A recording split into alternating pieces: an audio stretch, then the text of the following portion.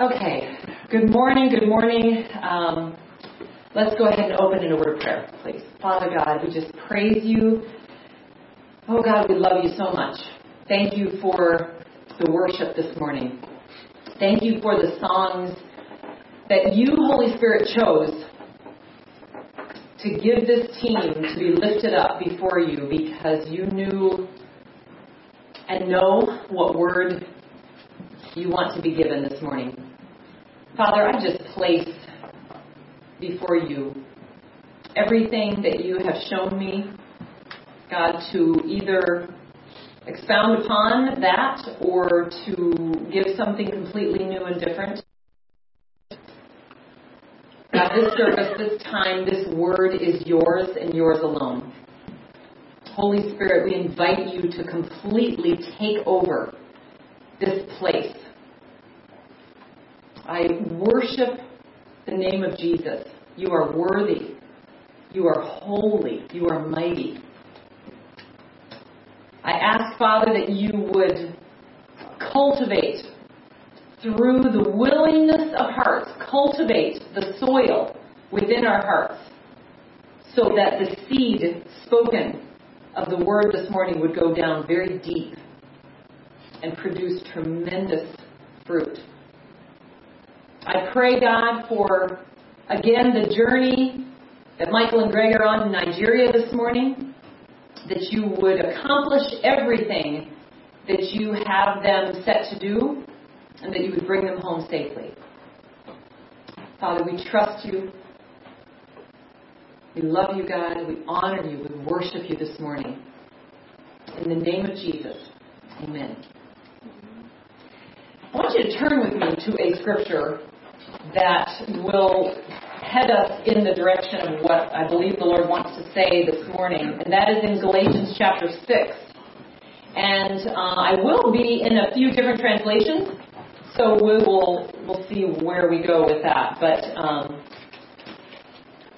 in Galatians chapter 6, I was just reading it for my own reading, and these are verses that I had learned as a child. And in verse 7, in the King James, it says, "Be not deceived, God is not mocked. For whatsoever a man soweth, that shall he also reap. For he that soweth to his flesh shall of the flesh reap corruption, but he that soweth to the Spirit shall of the Spirit reap life everlasting. And let us not be weary in well-doing, for in due season we shall reap if we faint not." When I finished that verse, the Lord loudly, clearly said, "Faint not." And I said, "Okay, Lord, I am listening. What are you saying?" And he said, "Do not faint. Do not faint. Do not faint." So I went into a little bit of an unpacking of this word faint. Sometimes, I was actually surprised because this was Monday morning that he gave me these two words. And I was very thankful because of some of the commitments I had during the week. Often he will not give me anything till later. And you know Greg, that clearly is the case, where Greg just consumes all kinds of things and conversations with the Lord throughout the week. And then oftentimes the Lord won't give him what to release until worship Sunday morning. And even though that was a lot harder for me in my style of teaching through the years, I'm so thankful when God, in his mercy and kindness and goodness, shreds our go-to methods, because he really does want a fresh word. He wants something that is his breath spoken. And the more you are in relationship with the Lord and the more that you magnify who he is, the more you recognize that we are dust.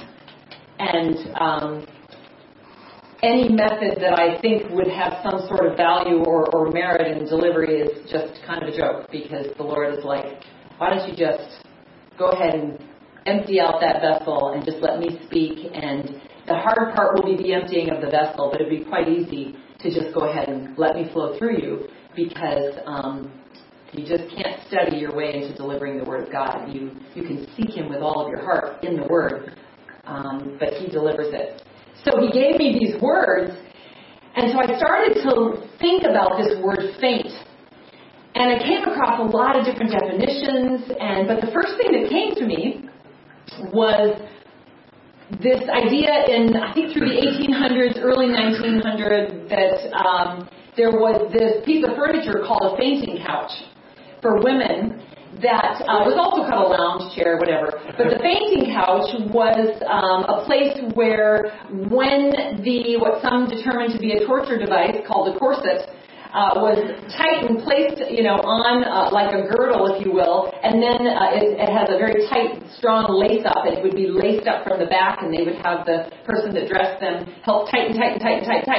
And the pressure would get to be so intense, and it would be tightened, and of course you had to make it very, very, very tight so that you could look as lovely as you could in your gown and in your beautiful attire, because it was definitely the thing to do, especially in wealthy circles. But at that point of pressure, there would be such a squeeze on your breath that you'd grow faint until you adjusted to it. So you would just lay back onto the couch and rest and adjust to this outfit that you just put on. Can you imagine? I mean, we live in the world of stretchy pants, okay? We can't even imagine wearing something that's that constricting on purpose. But it really showed me an interesting parallel to what God is doing, and it was so beautifully stated in the last worship song that we just sang. And Cole, I want you to pull up the last slide of the worship from First Love. That is what we sang over and over before we ended the song. And because it just encapsulates kind of what the Lord was saying to me as it pertains to fainting. And there were some real heavy things that He showed me this week, and sometimes I get excited about the revelation, and then I go, oh, I'm going to be responsible. Like anytime I'm speaking out, I'm never going to be allowed to just give a word to you and, okay, take it, hope it does something for you, and then not be accountable myself. And so the weight of what He wanted to say this morning was just like, oh, you're telling me not to faint. I might, in fact, be feeling the squeeze of the corset and need to catch my breath a little bit. But God, thank you. It is your breath in my lungs. So I will not faint because I'll pour out my praise. In this song we just sang, it really hit me. Come be our first love again, that love whose power conquered sin. That's really huge. The time has come to be a bride. Has it not? This is it. We need your love to unify. Christ's love alone will unify. But the time has come to be a bride. How about church? Be a bride. How about actually be a believing believer? Not just a ticket holder for the fire insurance, but be a believing believer. Be an actual, loyal, faithful bride that doesn't prostitute itself to the gods of this world. This is the time in which we're living. And we are in perilous days. Perilous times. For Peter to speak of these things and Timothy to speak of these things in these letters, that in the last days perilous times shall come or difficult times should come. We've certainly seen in history difficult times and seasons. But there is a change that has happened roughly, I guess you could count 14 months ago. Your earring keeps hitting. Oh, is it this one? Yeah. Oh, click, click, click. Okay. Looks nice, but it's hitting. We are hitting. Oh, maybe it's because it's on the... Maybe it's on. Thank you. Okay. We don't want that. We might have to remove it. Let's do that. Yes, we'll have to remove it. I wondered. I was hearing the clicking. I didn't know where it was coming from. Thank you. So these times that we live in are just so serious. They're no joke. Now, there's a couple other scriptures that I want to show you. Let's also go to Proverbs 24:10, but don't lose your place if you have a paper Bible. Hold your spot in the Galatians ones. But Proverbs 24:10, in the King James again, it says, "If thou faint in the day of adversity, thy strength is small." There is and when I speak of faint, I'm not speaking of a stick-to-itiveness. You know, there's a verse in 1 Corinthians 15, verse 58, and you can certainly go to there. 1 Corinthians 15:58. This is my father's life verse. He passed away now 29 years ago. And this verse, I always understood a little bit differently than what I thought originally. I love the verse, and finally, my beloved brethren, let us be steadfast, unmovable, always abounding in the work of the Lord. For as much as ye know that your labor is not in vain in the Lord.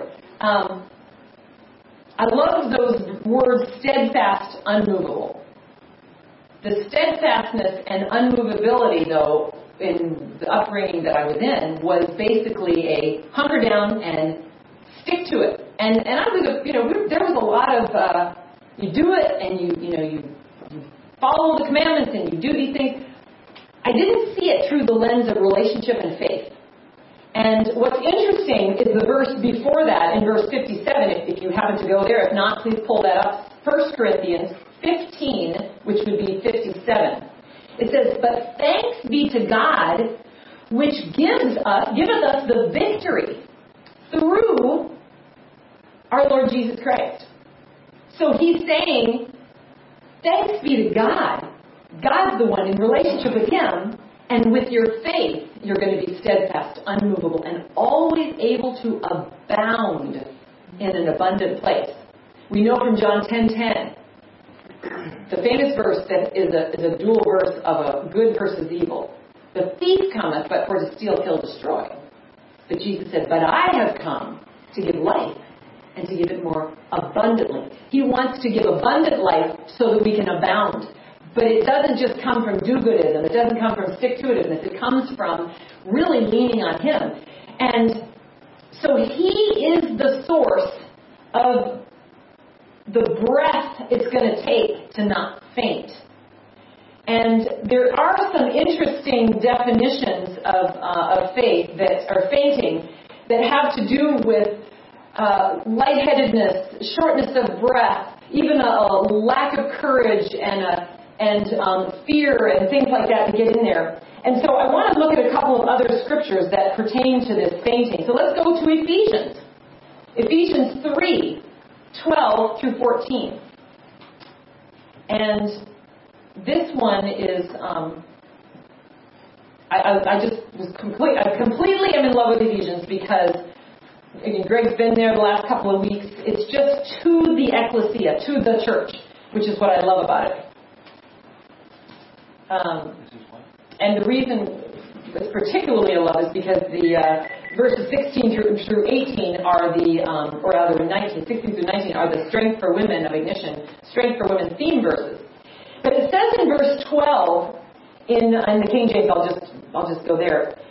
"In whom we have boldness and access with confidence by the faith of Him. Wherefore I desire that ye faint not at my tribulations for you." Paul is saying this writing to the church of Ephesus. Don't lose heart. Don't faint at what I am going through. See, because he was a representation of the calling that they were called to. And they're seeing him go through, hell is unleashed into his life. Beatings, scourgings, imprisonments, all these things. And he's saying, don't lose heart. Don't faint, even at my tribulations. Okay? "For this cause," verse 14, "I bow my knees unto the Father of our Lord Jesus, of whom the whole family in heaven and earth is named." He knew what he was called to. He grasped the absolute wonder and magnitude of who God was. And remember, Paul too was the Pharisee of Pharisees. So in terms of stick-to-itiveness and these precepts and living by, this, I've got my word and I can do my stuff. He knew all about that. And that's why he had to have a road to Damascus experience, because God needed to wake him up and show him. Like he's trying to wake up the bride right now and say, and in a way, we are getting a sweeping road to Damascus experience over the church today, because the church is needing to recognize that you can't cling to the things that you're comfortable with. You cannot, and the cliche is not even understood that says, God in a box. Don't put God in a box. Most people that have God in a box are offended at that statement being directed at them, because they're so convinced they don't have God in a box.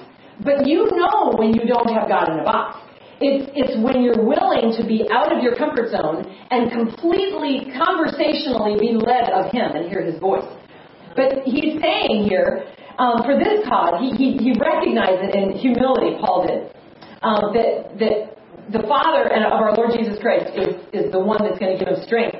So then he says, that He would grant you, according to the riches of His glory, to be strengthened with might by His Spirit in the inner man, that Christ may dwell in your hearts by faith, that ye, being rooted and grounded in love, may be able to comprehend, experientially, by the way, to comprehend with all saints what is the breadth and length and depth and height, and to know the love of Christ which passes knowledge, that ye might be filled with all the fullness of Him.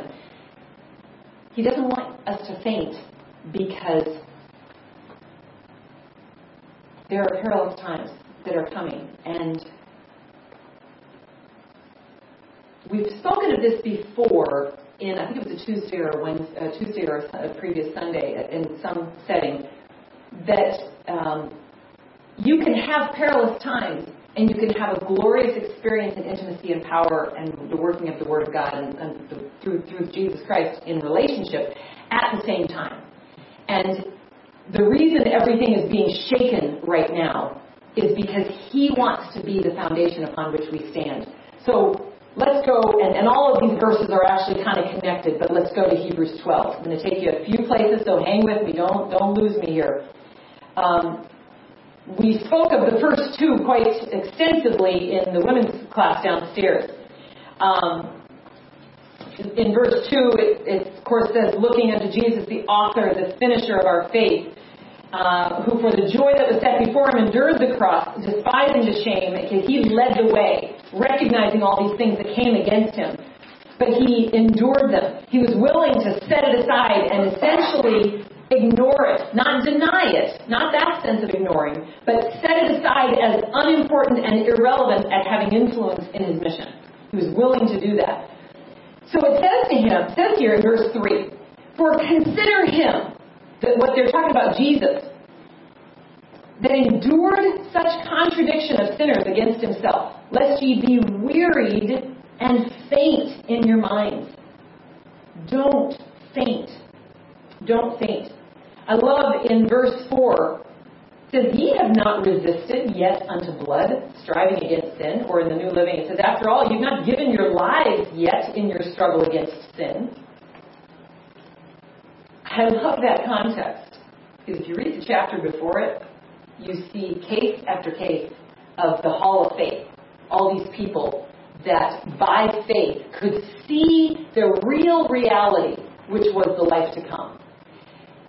And in a culture of humanistic philosophies, humanism, hedonism, which is comfort-seeking, there are so many things. We spoke in the latest class about instant gratification. There are so many things that even the removal of the comforts brings people to a place of distress. And yet they've not even begun. It has been difficult in the last 14 months with various things that have happened. The introduction of this pandemic, this sickness, the fear that came with it as the demonic marker. It was not, it was a strategic sickness marked to incite fear as well. And there have been lots of things. From the beginning of when the Lord first released to us the word way back in October of 2019, He said that turmoil was coming. We didn't exactly know in what form. But that exact word to a T unfolded before our eyes. then when he spoke that the first woe would begin, this cyclical foreshadowing of what we're going to go through in this, as 1 Peter talks about, judgment beginning in the house of the Lord. 11 days after that woe began, the entire planet, the entire globe changed in terms of the lockdowns, the sickness, the things that have happened. And if you could understand globally what has happened with pestilence, with earthquakes, with bizarre things that have happened, everything that God has spoken is happening. There is a shaking, and we're only at the beginning part of that. You see, because God's love purifies and burns off things that are insignificant. And so he has to shake off things, not for, as I've said so many times, not for our peril, not for our distress. It can be distressing to have something removed from you, but for our good. Because it's a breaking off and a shaking off of the chains that have kept us bound. And we see things like that even from a small child. When a child is finally at the age where they no longer really need, for actual developmental teething purposes, they no longer need their pacifier, a wise parent will wean them off of it, lest they it ends up reshaping their teeth, and some of them end up with buck teeth, or they end up with these dependencies. Well, if you know anything about the removal process of a pacifier, or binky, or whatever you want to call it from a child, it's pretty traumatic. I mean, they're just not happy. You know, you might start with maybe sections during the day, and maybe you allow it at night, or maybe you stop at night and allow it during the day. But either way, the child's not happy, and they just let us know. I just get such a kick out of how kids have a fit. Because honestly, that is no different than an adult. We just carry ourselves with a little more decorum. But inside, we are like, you know, we're having the same fit about things that don't go our way as a 2-year-old does. And it's tough. It's tough when our comforts are removed. But this fainting, I really believe what God is just saying in fainting not is he's saying, look, I need you to believe me through everything that it's going to take to purify my bride. Because there has been such wrong messaging in the church. First of all, one of the wrong messaging is that everything is just going to get so bad and so terrible that God will feel so sorry for us that he'll just come and just scoop us up and take us home. And did I lose my... If it goes out, just let me know. That is not what the readying of the bride is. And that's what we've been talking about so much. I won't repeat it. Greg has preached on that so many times in his readying of the bride, but it's not preached often. So the lens is such that whenever dark times come, that must mean Jesus is coming back. Yes and no. But he is coming to purify, to ready. And in that readying, he knows what it takes. He, the trainer, is teaching us what it will take in our belief and in our faith. And I love that back, you know, the children of Israel, when they came out of Egypt and out of their slavery, it's a picture of the Christian life, coming out of sin and then going through that sanctification, that period of time in relationship with the Lord in the wilderness, and then entering into Canaan. Now, some people refer only to Canaan as heaven, or some people refer to Canaan as the entering into your calling and the will of God for you.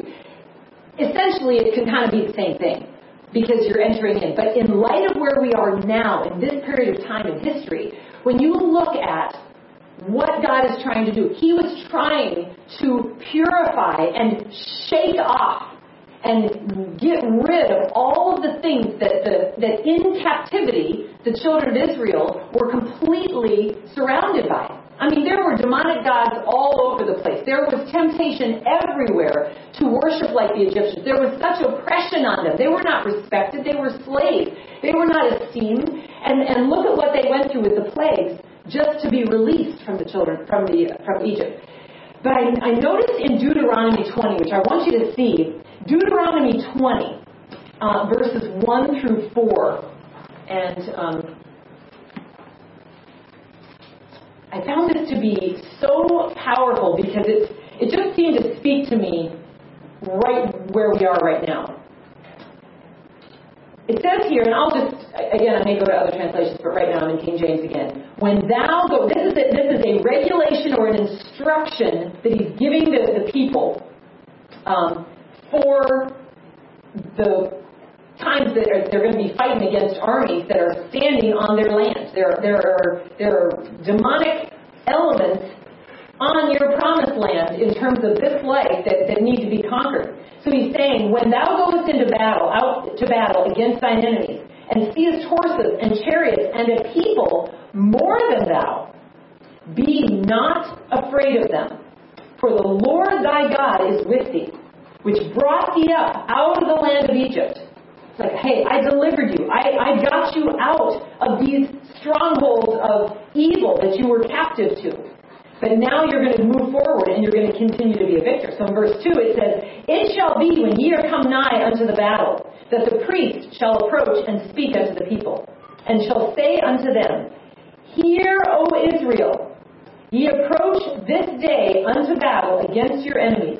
Let not your hearts faint. Fear not, and do not tremble, neither be terrified because of them.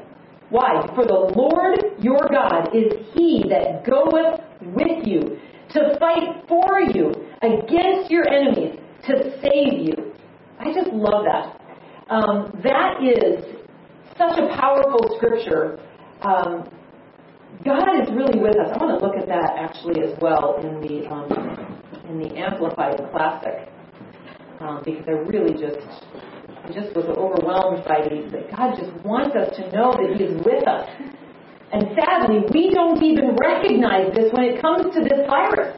We don't even really believe him for our help. We have been so quick to comply with man's laws instead of discern and have discerning of spirit. What spirit is at play? What spirit is behind an agenda that wants to separate the church? That wants to shut down worship, that wants to hinder people from contact, from things like that. Is it really for the betterment of our health when there have been so many other diseases? And no one ever talks about the yearly flu that thousands and thousands and thousands of people die from. But this one, I mean, you can make anything. You put enough fear, stoke enough fear in one of our daily challenges in this life, and it can become a mountain of a challenge. I was sharing that with Yvonne even on the way here. I think it was on the way here this morning. That if you, or maybe it was the other night, if you start to just focus on car accidents, how many, how often, how bad, and the injuries from them, you will never, ever get in a vehicle again. I mean, cars would be just in a big metal mound to be donated to maybe build a building or something. And people would just go back to whatever, like the horses would be safer. But I mean, if you focus on, we're going at fast speeds, 95, you may as well just walk into some crash party at times with the way people drive on 95. But there is an element of trust. There's wisdom, there's caution, precautions, and then there's just trust that God's going to carry you from point A to point B. And when things come against you, there's trust that there's a purpose in it, that he was with you. He's going to show you who he is through the tribulation that you experience in this world. But there has to be a point of trust. And we really haven't even experienced the level of faith that God wants us to experience so desperately, so he can just show us more of who he is. So in the Amplified, I just want to read this again. When you go forth to battle against your enemies and see the horses and the chariots and an army greater than your own, we are about to see that in this realm. Now, yes, many of us have had seer experiences like Elisha's servant, where we can see armies. I was able to have my eyes opened and saw the armies fighting in the spirit realm above us in Nigeria when we were traveling from Abuja into Makurdi. And it was pretty overwhelming, but it was really cool. It was just like there was a big screen and I was watching one of these, movies back in whatever, medieval times. And it was really, but it gave me such a sense of the reality around us in the spirit. Because, of course, Ephesians 12 reminds us all the time, we're not wrestling against flesh and blood. The enemy, as a counterfeit to God, will work through flesh and blood to come and create, evil things and speak evil against us. But we actually, our real battle is in the spirit realm. And it's amazing when you see these things, but we're about to see it in this realm. And we've seen it. We've seen it. I saw so clearly in some of the riots and some of the things, some of the looting. You catch eyes, you hear their voices. In some cases, some of the people involved in that were fully demonically possessed. To the point where they weren't even aware that what they were either trying to tear down or blow up or do it was almost like there was and to them it's a deception of nobility, like even if I get burned up and trying to burn you down, so be it. It's better that you just burn down. It's this kind of almost like that Unabomber kind of mentality that yes, I realize I'm going to blow up too, but I will have accomplished my mission. It's such a sad, Satan just has deceived so many minds. And these are things that will rise up. And we've gotten this state, we've gotten to this place because there's been a lack of purity in the bride. There's been a lack of readiness. And when truth ceases to be declared in the public square, evil will rise up. A deception. There will be a void that will be filled. When Satan sees that there's an empty door or an opening to come in, he is the thief that cometh but for to steal, to kill, to destroy. And we have to recognize that there comes a place where you have to rise up against the evil. Because many people are struggling with, well, why is all this happening? Why is all this happening? And are in a place of, I need to just kind of sit this one, hunker down and just start hoping and praying. Praying is good. But in the context of that phrase, it's not a place of action. See, prayer is a place of action. Prayer is a place of engagement in the war. For people that say that, it's a prayer of hope. I really hope this is going to, Lord, I just really hope this is going to pass. Lord, please, I pray that this will, they might use the word prayer, but the engagement of their spirit is a place of helplessness and hopelessness and fear and waiting for somebody externally to change my circumstances so that I feel better. Sadly, God is saying, I'm not going to allow that to happen anymore. In my grace and in my mercy, I have come to you. I have fixed. In fact, there's an acronym of grace that I love. God's riches at Christ's expense. Because of what Jesus paid for, the riches of the glory of what Jesus paid for on the cross have come, and in His mercy, He has waited and waited and waited. And waited for people to just stand up and believe. He's been waiting for those people to believe. And yet, there's been such intense unbelief that it's hindered God's hand. But in His grace and mercy, He's waiting for people to stand up. And with them not, He's holy. He will not be deceived. Don't be deceived, because He will not be mocked, rather. But He's saying here to the children of Israel, which is a word for us today, when you go into battle and you see these horses, these chariots, all these things, an army greater than your own that you feel like in your mind's eye, don't be afraid of them.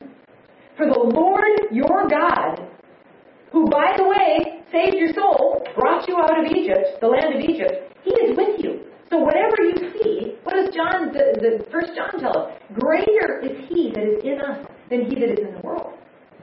And these are truths that we believe, but we don't believe.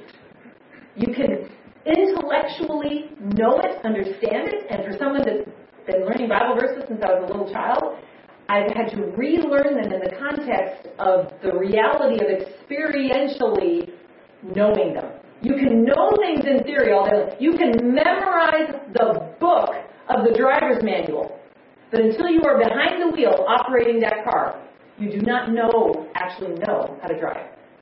You understand the concept of driving, and perhaps more than the average person actually behind the wheel. Some of them would do well to look in the book and learn a few concepts about driving. But verse 2, and I'm still in Deuteronomy 20, When you come near to the battle, the priest shall approach you and speak to them, to the men, and shall say to them, Hear, O Israel, you draw near this day to battle against your enemies. Let not your minds and hearts faint. Fear not, do not tremble or be terrified, and in dread because of them. Why? Because, boy, it starts in the mind. You've got to cast down those imaginations. Because verse 4, For the Lord your God is He who goes with you to fight for you against your enemies and to save you.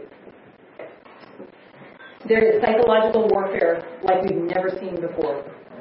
There is an onslaught of attempts from 2 Corinthians 10, verses 4 and 5, attempts to have these imaginations, these suggestions, or what some translations say are proud arguments, exalt themselves in your mind above the knowledge of God.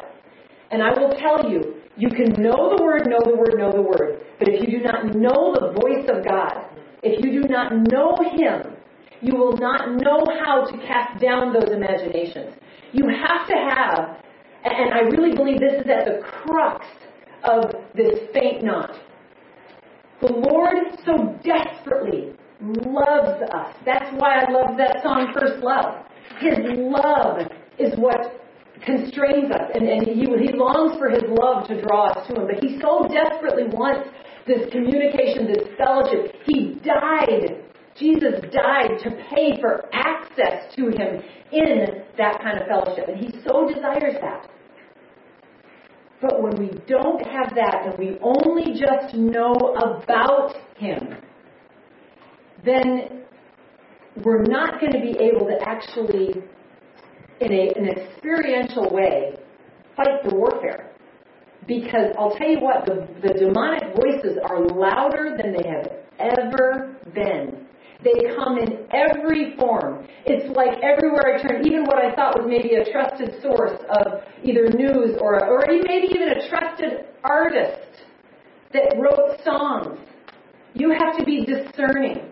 There was a Christian artist that upon Donald Trump's first being elected, which was a surprise to many, many people, and it really did a number, and it was one of the initial parts of the line in the sand for the bride, because he was the least likely, type of guy that should be, that would be the best for what this nation was supposed to be, according to a lot of people leaning on their own understanding.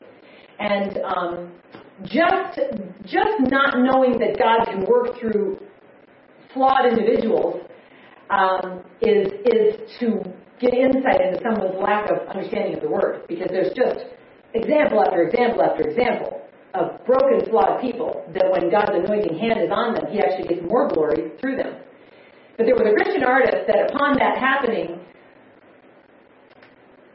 felt that to rise up with this isn't the way it's supposed to be, and they wrote a song, and it was basically a declaration that, if you read it carefully, how I discerned it, it was a curse, a word curse song against God's anointed. And I really felt, and I know that this artist felt that they were doing something that was good, and that they were going to help the church not fall into the trap of, wanting this guy around. Let's fight him, let's get him out. And but it comes back on to their own demise when they did that. See, because if we have knee-jerk reactions, the Lord doesn't want us to rely on methods, on skill sets, on the numerous Bible studies that we may have gone through, on the numerous verses that we may have memorized, and I know a lot of them.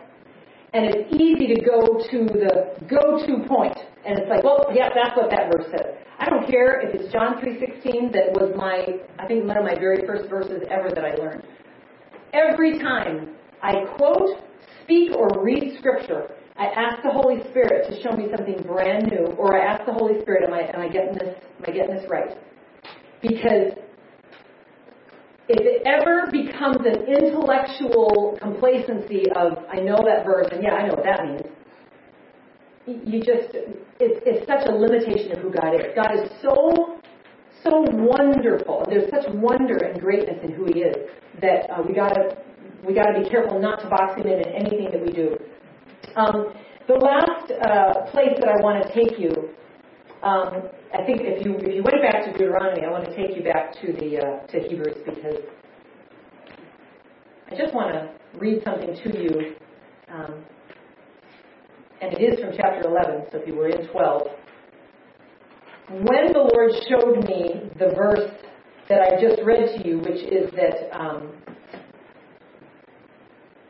ye have not, in verse 12, Hebrews 12, verse 4, you've not even resisted yet unto blood. I think one of the New Living Translations says, after all, you have not even yet given your lives in your struggle against sin. So it's like, if you think you've got it hard, and chapter 11 just poured over me. So I want to just start in verse 17, and I'm going to be in the New Living, but it's probably not the updated New Living, because I'm going to read it out of my Bible. So you can put up the New Living, but you may see a word change there, or if you're on your phones, you will. This one, I want you to see yourself and ask yourself, as I read this here, ask yourself this fainting, what would it take to move you, to shake you from your foundation, or to cause you to faint? In the sense of fainting being your faith, the fainting of your faith, what would it take? What would give you the greatest challenge to say, I'm out, I can't pay that cost, I can't endure, I can't keep believing with all of this coming against me, and everything that you've told me, Lord, I don't see evidence of. That's the purity of faith. We know from the first verse of Hebrews 11, which we're not going to read, faith is the substance of things only hoped for. Faith is itself the evidence of things not seen. Faith itself is the victory. It is the faith, and it's not that, and I don't mean the mantra of a belief system. I'm talking about the faith, the absolute, the faith that's rewarded, that believes that God is God. That's why it says that He's a rewarder of those who diligently seek Him. And they diligently seek Him because they just believe Him. So in verse 17, just ask yourself that question when we're reading this. It was by faith that, Hebrews 11. It was by faith that Abraham offered Isaac as a sacrifice when God was testing him. Abraham, who had received God's promises, was ready to sacrifice his only son, Isaac. Though God had promised him, Isaac is the son whom your descendants will be counted through. Abraham assumed, he just had such a close relationship with God, he assumed that if Isaac died, God was able to bring him back to life again. And in a sense, Abraham did receive his son back from the dead, because he was fully given over to God. Nothing, I withhold nothing from you, Abraham said. It was by faith, verse 20, that Isaac blessed his two sons, Jacob and Esau. He had confidence in what God was going to do in the future. It was by faith that Jacob, when he was old and dying, blessed each of Joseph's sons and bowed in worship as he leaned on his staff. It was by faith that Joseph, when he was about to die, not to mention his whole story during his life, which is incredible, but when he was about to die, confidently spoke of God bringing the people of Israel, the children of Israel, out of Egypt. He was so sure of it that he commanded them to carry his bones with them when he left. Talk about prophesying and knowing. I know what God has told me, and so this is what I'm going to have you do. It was by faith that Moses' parents hid him for 3 months. They saw that God had given them an unusual child, and they were not afraid of what the king might do. I just love that. Are we afraid of what the king might do? The local governors, mayors, people that want to be kings of the world in some cases. When the Lord shows you what to do, you seek the Lord. The Lord will sometimes tell you to honor certain things in this life. Absolutely. But then there are times when He won't. Because if somebody is imposing something evil against you, there is a point when you stand firm. Otherwise, evil prevails. So it's not about, well, don't you have a better testimony if you just complied? Wouldn't they have had a better testimony if they just complied? Not if God is telling you something different. We don't even understand the give me liberty or give me death concept today. 24, it was by faith that Moses then, when he grew up, refused to be treated as the son of Pharaoh's daughter. A wealthy, posh environment, by the way, living in Pharaoh's home. He chose to share the oppression of God's people instead of enjoying the fleeting pleasures of sin. He thought it was better to suffer for the sake of the Messiah than to own the treasures of Egypt or this world.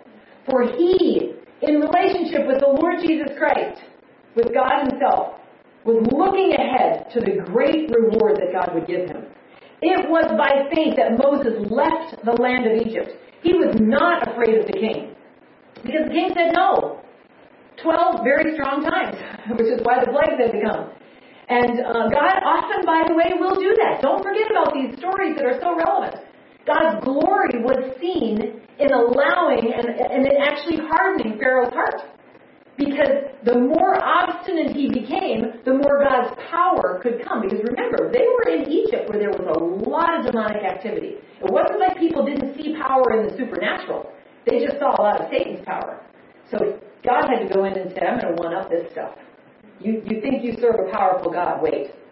Your gods do this. I'll see you that plague and I'll raise you this. And that's exactly what he did. It was by faith, in verse 28, that Moses commanded the people of Israel to keep the Passover and to sprinkle the blood on the doorpost so that the angel of death would not kill their firstborn sons. It was by faith that the people of Israel went right through the Red Sea, as though they were on dry ground. But when the Egyptians followed, they were all drowned. It was by faith that the people of Israel marched around Jericho 7 days, and the wall came crashing down. It was by faith that Rahab the prostitute did not die with all the others in her city who refused to obey God, for she had given a friendly welcome to the spies. And another verse, don't judge the package. God knows the heart. Others that I'm sure had a nice churchy package, never had one sexual indiscretion in their life, probably had cold, hard hearts. God saw the heart of Rahab. Well, verse 32, how much more do I need to say? It would take too long to recount the stories of the faith of Gideon, Barak, Samson, Jephthah, David, Samuel, and all the prophets. By faith, these people overthrew kingdoms, ruled with justice. They received what God had promised them. They shut the lion's mouth, quenched the flames of fire, and escaped death by the sword. Their weakness was turned to strength. They became strong in battle. They didn't faint and put their whole army to flight. Women received their loved ones back again from death. But others trusted God and were tortured, preferring, in their particular trial, preferring to die rather than to turn from God and be temporarily free. They placed their hope in the resurrection to a better life. Some were mocked and their backs were cut open with whips. Others were chained in dungeons. Some died by stoning and some were sawn in half. Others were killed with the sword. Some went about with skins of sheep and goats, hungry, oppressed, mistreated. They were too good for this world. That's the lens we need to have. These people were not lacking in this world. They were too good for this world. Because guess what? Life is but a vapor that appeareth for a little while and then vanisheth away. We are here for 5 minutes compared to eternity. They were too good. I love that. I just love that.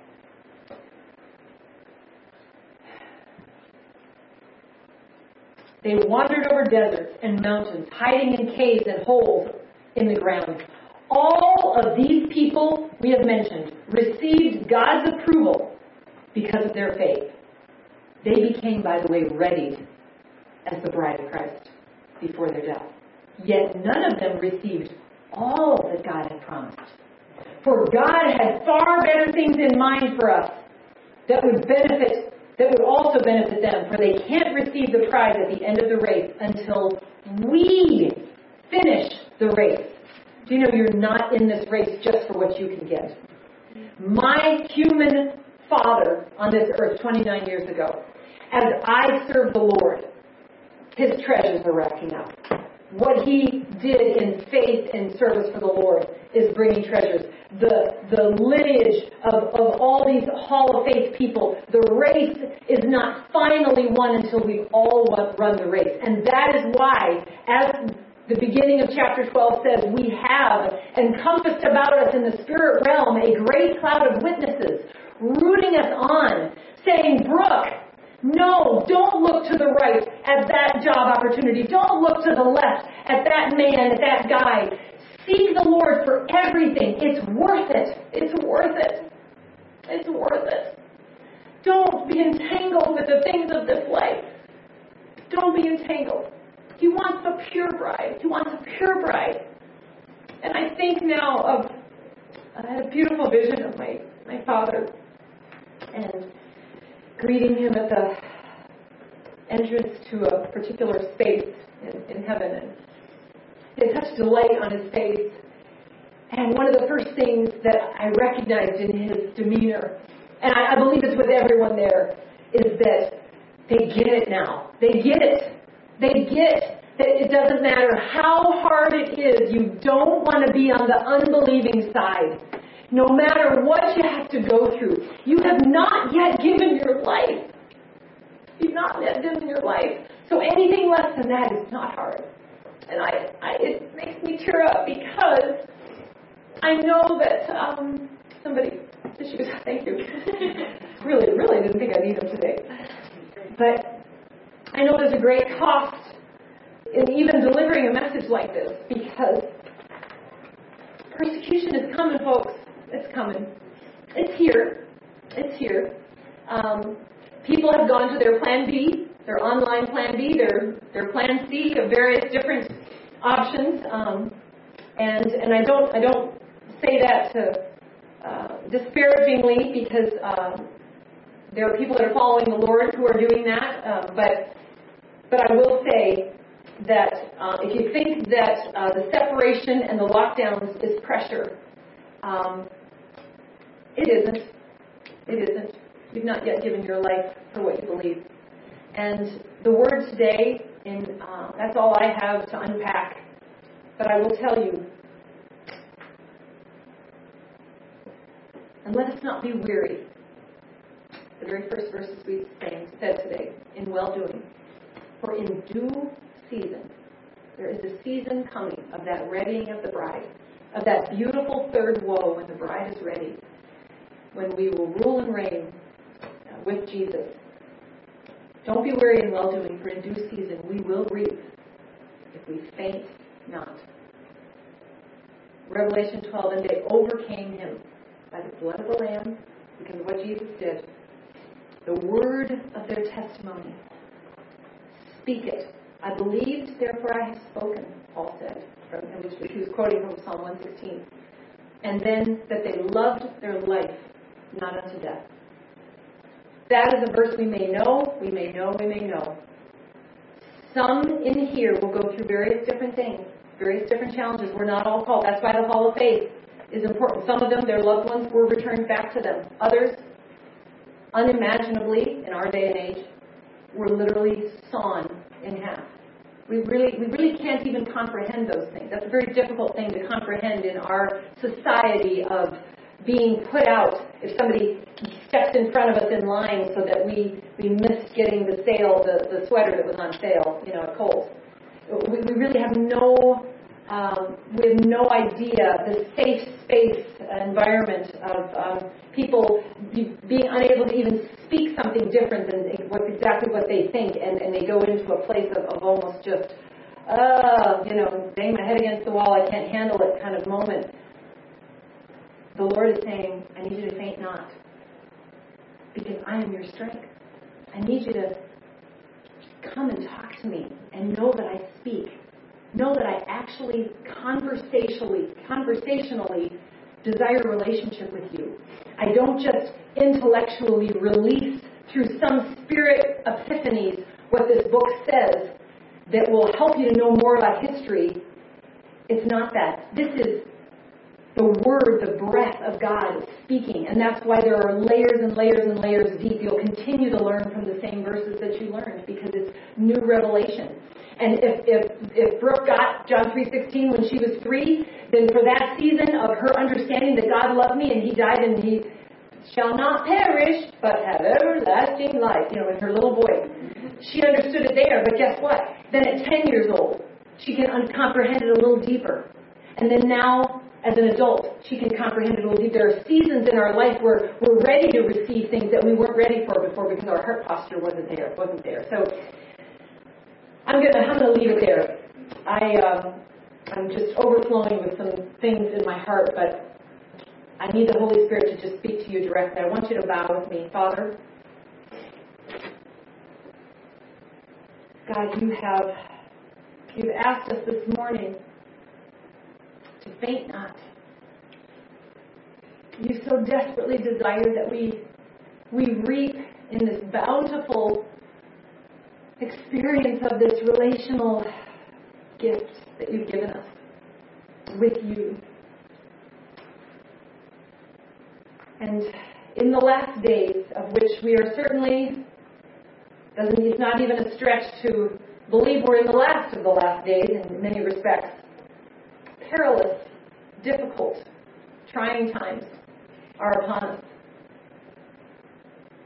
And you've allowed these things because you want all of our coping mechanisms, all of our go-to comforts, all of the hedonistic, humanistic, narcissistic things that are the existence of our world to be shaken off so that we get to see you, finally get to see your love for us, who you are to us, who you desire to be to us, so that we can actually say experientially, like Peter did, that in Him, in you, Lord Jesus, I live, I move about, and I have my being in you, Lord Jesus. I desire that, God. I don't know what it will cost me, but God, you are my God. In this world, I will have tribulations. I have had tribulations. And oh God, you've been with me every step of the way. You've given me a glory perspective. You've made so many beautiful promises. How can we cower? How can we pull back and lose sight of what you're asking us to do and how you're asking us to just stand firm in you when you give us promises like eye have not seen, nor ear have heard, neither have entered into the heart of man the things that God has prepared for those who love Him. That is enormous. We can't even comprehend what you have for us. And yet it's going to cost us for a few more minutes here on this earth. God, give us strength. You not only said, faint not, but you've literally promised us all spiritual blessings so that in everything, every temptation, even the temptation to give up, you make a way to escape because Jesus did it. I praise you this morning. I praise you this morning. I want you to keep your heads bowed and your eyes closed if you would. And I just want to ask you this morning, how many of you would say, I need prayer, that I won't be shaken? Maybe the Lord's shown you some vulnerabilities in your life. Maybe God's shown you some areas where you're thinking, Lord, I trust you, but please don't touch that. God, I want you and I want to do your will as long as it kind of goes with this plan because God, you know what I really want, and I know that you desire to grace us with things that we desire, so please don't change that path. If all things were shaken, would your faith and in relationship with Him, be shaken. See, God is not sadistic. He doesn't just strip things away to say, there you go, it's gone now. See how you like that. That is not the God of love. But He does say, come unto me, all you that labor and are heavy laden, lay it at my feet. Because in exchange for all your plans, all the things you're trying to fix and keep up with, and the money you're trying to make, and the things you're trying to do in your relationships and bodies and lives and work and school, I'll give you rest, which is a confidence in me that the world cannot give. How many of you, by raise of the hand, would say, I do need prayer, that I will not be shaken in whatever will be shaking this nation that we're going to go through? I see many hands, many hands. I'm going to pray for you now. Father God, oh God, you've seen every hand. Even if I didn't see every hand, God, you saw every hand. And even the faith and the trust and the selflessness it took to raise a hand, to be seen by another human, the humility that took, God, honor that. God, I ask you to meet them at the point of their need, that you might strengthen and build up their most holy faith. That as they every day just wake up and say, this is the day that the Lord has made. I will rejoice. I will be glad in it because you seek to have fellowship. So God, tell me what to think. I don't even want to wake up. I don't want to wake up to Facebook asking me what's on my carnal mind. I want the mind of Christ. I want to think like you because it's just too hard to navigate through this craziness, nonsensical life that we're in right now. God, we need you. We need discernment. We need the discerning of the Spirit that play around us. God, build up everyone's faith, God, especially those that raise their hands. I thank you, God, that you will. You love us so much. You meet us right where we are. But then you don't leave us in that pit. You take us out with the miry clay. You set us high. I will set him on high because he has known my name. Thank you for all the verses in Psalm 91. We love you. God, we trust you. Apart from you, God, we can do nothing. But in you, God, with our yes, we will faint not. In Jesus' name, amen.